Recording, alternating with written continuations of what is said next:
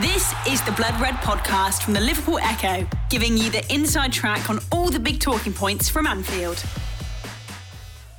Hello and welcome to the first live debrief of the season here on the Blood Red channel. I'm Matt Addison and our Liverpool correspondent Paul Gorst is alongside me to react to the Reds' 4-0 defeat against Manchester United in Thailand.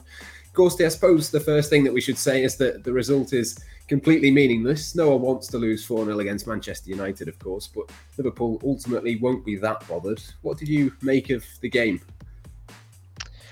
I suppose you could tell the difference between the two team sheets, couldn't you, really, an hour and a half before kick-off? You know, United pretty much full strength, obviously without Harry Maguire with the injury and Ronaldo, who's not on the tour, but Liverpool's team's got Isaac Mabey at right back, Luke Chambers at left back, Tyler Morton in midfield, Harvey Elliott and Fabio Carvalho, obviously still inexperienced players themselves. So it was generally a team that was just picked to just to build up fitness, really, and momentum, which are obviously the key things that Jurgen Klopp's looking for at this point.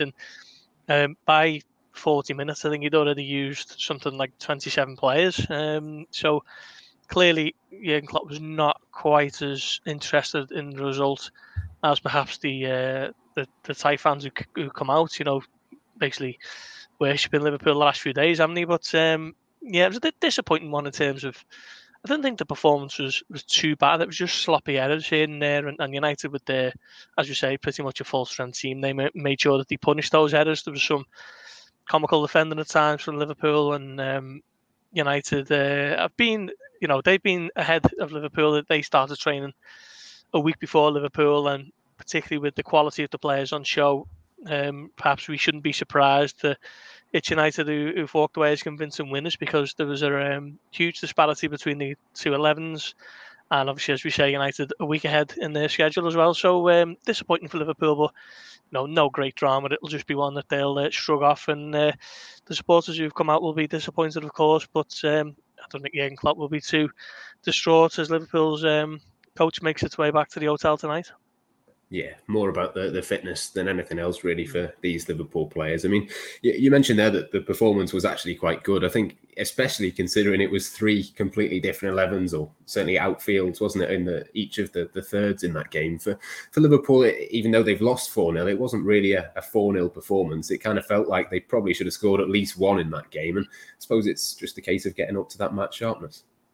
Yeah, it was just small errors, wasn't it, that made the difference. You look at the first goal from Jadon Sancho. Isaac Mabey's clearance isn't great. There was one, but there was three who were kind of a fault for Fred, who's finished it off with a wonderful chip. So it's just those fine margins, really. I thought Liverpool did okay at times, particularly the first half an hour with Luis Diaz. I thought he played well. Carvalho was showing what he's about. It looks like he's going to be an interesting player, but generally, Klopp won't be happy with the result, of course, but I think he'll be quite happy that he's given so many players a real, they've been able to get involved in some match practice for pre-season. And we've seen it in the final half hour when Klopp brought on the cavalry, the likes of Van Dijk, Alexander-Arnold, Salah, Nunez, Keita, Thiago. I think when we've seen that they came on, the performance levels went up a notch, and Liverpool were unlucky not to at least claw back some respectability on the scoreline, really. But ultimately they've been undone. But you'd rather be undone in the Bangkok Cup than you would in the Premier League. So United will gain a small measure of revenge for the 9-0 aggregate scoreline from last season. But for Liverpool, it's just about building up that rhythm and that momentum, and on they go now to Singapore for Crystal Palace. You mentioned Fabio Carvalho there. Let's get into a few sort of individuals from today. I think he, along with Darwin Nunez, was one of the players that most Liverpool fans were looking forward to seeing. It was obviously Carvalho that started the game in the first half an hour. He was in that team, played in midfield, which is interesting. What did you make of his performance and kind of, I suppose, the position as well? We kind of thought he might play up top, but ended up in the left-hand side of that midfield three. Yeah, I think that's been one of the interesting points of pre-season. Where does Klopp see this young lad playing? We know that he's a versatile player who can play in a number of positions, probably best suited to an attacking midfield role, which Liverpool don't really play with one in that system. So it's a case of where's he going to fit in. I don't think we can make any sweeping conclusions at this point. It was interesting to see him starting in a midfield three, a very kind of traditional Jurgen Klopp system.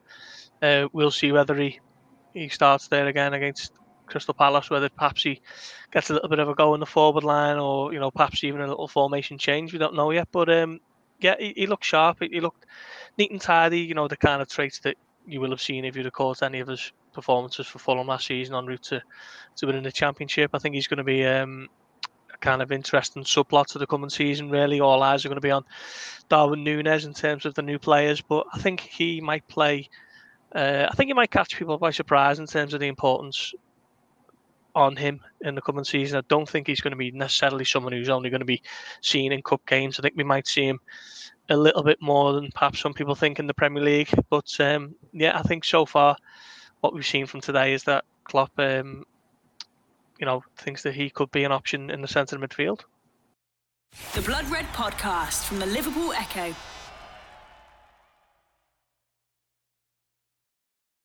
You mentioned the formation there, and that's obviously something that people have been talking about, the potential to go to a 4-2-3-1. But that was something that struck me today, the fact that Liverpool had that kind of player in that midfield. It's kind of almost having that extra attacking player, the extra creative midfielder, but without changing that formation. That's almost like a bridge between the two, where you get the extra player in there, the extra attacker, but you don't have to move away from that traditional Jurgen Klopp system that we've come to see and know. I mean, that's certainly something that I would like to see and would think possibly is slightly more likely than Liverpool completely going 4-2-3-1 every week. It kind of feels a bit more like that's the next step in the evolution. It's slightly more of a tweak rather than a wholesale change. Yeah, I mean, I think sometimes we probably put a bit too much emphasis on the difference between those two particular formations. It's not that much different when you're on the pitch.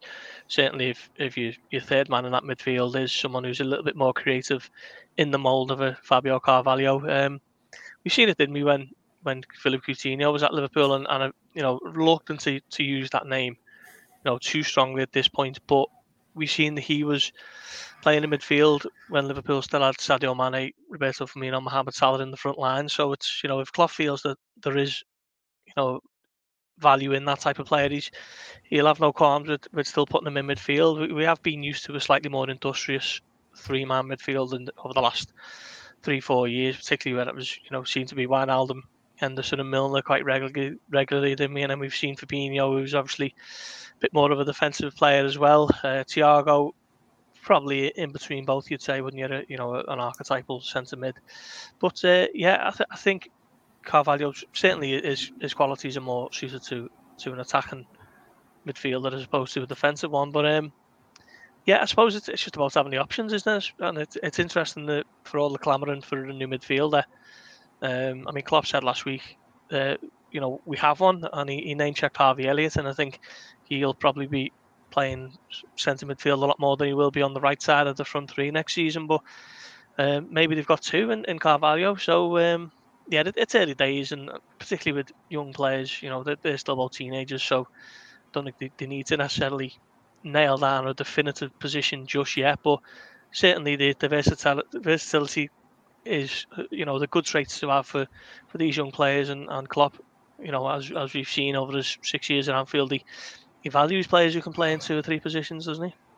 Yeah, absolutely. We'll come back to Harvey Elliott in a second. We'll go back to Darwin Núñez first. Obviously, Liverpool had to wait until the 60th minute to see him. Came on in the final group of players. Obviously, one of those that's only just come back into pre-season training. Again, very early days. We don't want to make too much of a judgment at this point. But I suppose the thing for Liverpool fans is just we've seen him now. He looks very much a Liverpool player. And like I say, early days, but maybe some promising signs in there. Yeah, there was one in the second half, and he kind of took it down on his chest, and he maybe took himself a little bit wider than he would have liked, but he struck a good effort to force Tom Heaton into a good save. Possibly should have done better with another one that came back to him from close range. I think he put it over the bar, but yeah, it's a very different striker to what Liverpool have had really under Jurgen Klopp, particularly since Roberto Firmino has nailed down that number 9 role. Very much an old school archetypal target man from the looks of him. Klopp was saying last week his belief that Núñez can play on the wing, but for me, he just looks like an out-and-out number 9 to me, and Liverpool are going to have to adjust to that style and play that difference in profile at the top of the pitch. But this is what pre-season's all about, and that's what it's there for. So, first game, I never expected him to play 60, 70 minutes. Thought he might have started, but That no one could have kind of second guessed that team to Klopp put out. It'll be interesting just to see how even the Palace game to an extent. I don't think Klopp will be too concerned for that one either. It's more when they get back to Europe and they play those 2 games against Leipzig and Salzburg. That's when you start to see, or that's when you want to see some progression, some fitness, some more minutes essentially for the key men. And then the Community Shield and that final one against Strasbourg. So still plenty of time to iron out the kinks, but they look like there was more than 1 or 2 to iron out there tonight. Just looking at the result first and foremost, and the sloppy mistakes that we've seen. Yeah, I think 1 or 2 other players that stood out to me, Harvey Elliott and Luis Diaz, both of those 2 looking lively. Again, probably not a coincidence that they've been in training since day one. They've been there a week longer than Van Dijk and Salah and Nunez and all of those players. Let's go with Elliott first. What did you make of his performance? It's difficult to say, really. I mean, he was playing on the right of that midfield 3, wasn't he? And that's where we're expecting him to play pretty much when he is selected this coming season. But I don't know, really. I mean, it's difficult to make any huge judgments either way. He's still kind of, making his way back to full fitness, I'd imagine, after that horrendous injury. He hasn't played too much, as he's played a little bit for the 23s. He started at Southampton, but generally he hasn't played much at all. So he'll just be one of them. He'll just carry on, going through doing the hard yards in training. Which I think the training's more important, isn't it, at this stage of the schedule? The games, do serve a bit of a purpose, but it's more about how much work can you get done in those double sessions.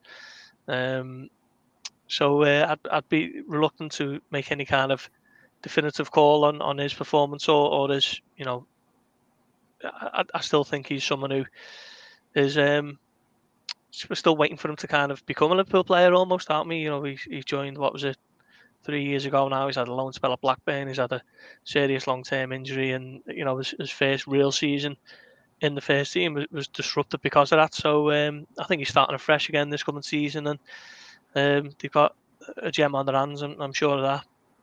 Yeah, absolutely. Big pre-season for him. It's an important pre-season, I think, for Luis Diaz as well. I think there was a few good signs in there today. As we say, it's still early. You don't want to be making big sweeping judgments on these players. But I suppose for Diaz in particular, having been at Liverpool for 6 months, not really had too much training time up until this point, this is going to be a really important period for him, isn't it? To kind of integrate himself into what Liverpool's coaching staff want from him.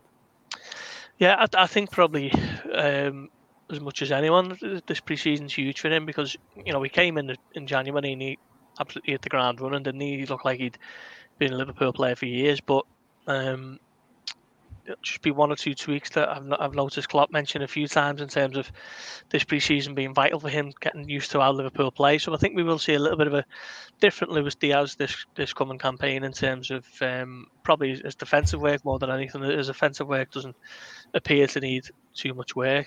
He's a live wire, isn't he? Every time we see him, he was probably Liverpool's best player while he was on the pitch, unlucky not to score with a couple of efforts, forced a head into a good save and pinged another one just wide.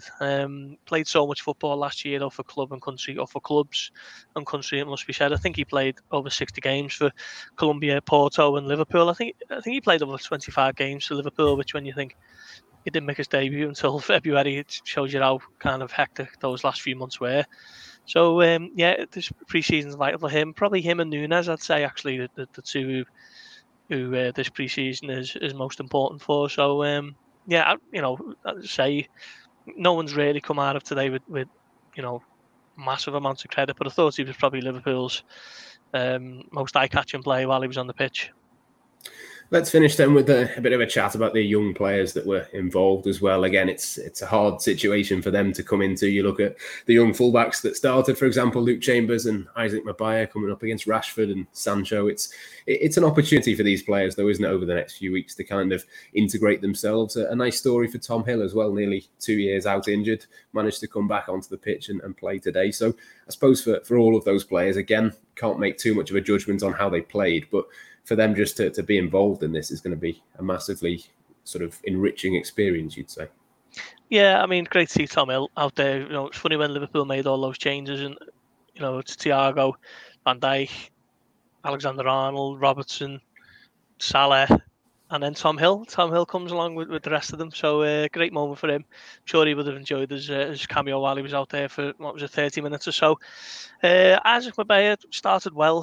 Probably at fault for the first goal, wasn't he? But again, he looks like he's going to be a real prospect, doesn't he? So, such an athlete, really, getting up and down that right side. A player who can play in a few positions. Sometimes he's played centre midfield. He's playing it right back today. Looking forward to seeing him in the academy ranks this season, see how he progresses, because it looks like someone who Liverpool can mould and make a player out of. I thought Luke Chambers did okay, neat and tidy at left back. Nothing too spectacular, but didn't really seem to put too much of a foot wrong either. So good, a good run out for these young players who obviously would have preferred a more favourable result, but they'll be absolutely loving this. This time in Thailand, rubbing shoulders with the big stars, getting a real taste of what being a Liverpool player is all about. And then it's kind of a little bit of an incentive when you go back to the academy ranks in a few weeks, isn't it? You've had a taste of it. That's what you want to work towards, and that will be something that will drive them on for the coming season. Yeah, absolutely. It can only be a good thing, can't it, for all of those young players? But that will just about do us for now. Liverpool will hope, of course, for a better result against Crystal Palace on Friday when they take on the Premier League side in their second and final game in Asia. That one, obviously, in Singapore. Plenty more content to come before then as well. The Blood Red podcast, I think, this week will be a little bit earlier in the week, hopefully with a guest appearance from Ian Doyle as well, who's over in Asia, for us. More reaction to come across the Echo and Liverpool.com's websites as well, so make sure you check out all of the analysis over on there. But for now, from myself, Matt Addison, and from Paul Gorst, that's all we've got time for. It's goodbye for now. You've been listening to the Blood Red podcast from the Liverpool Echo.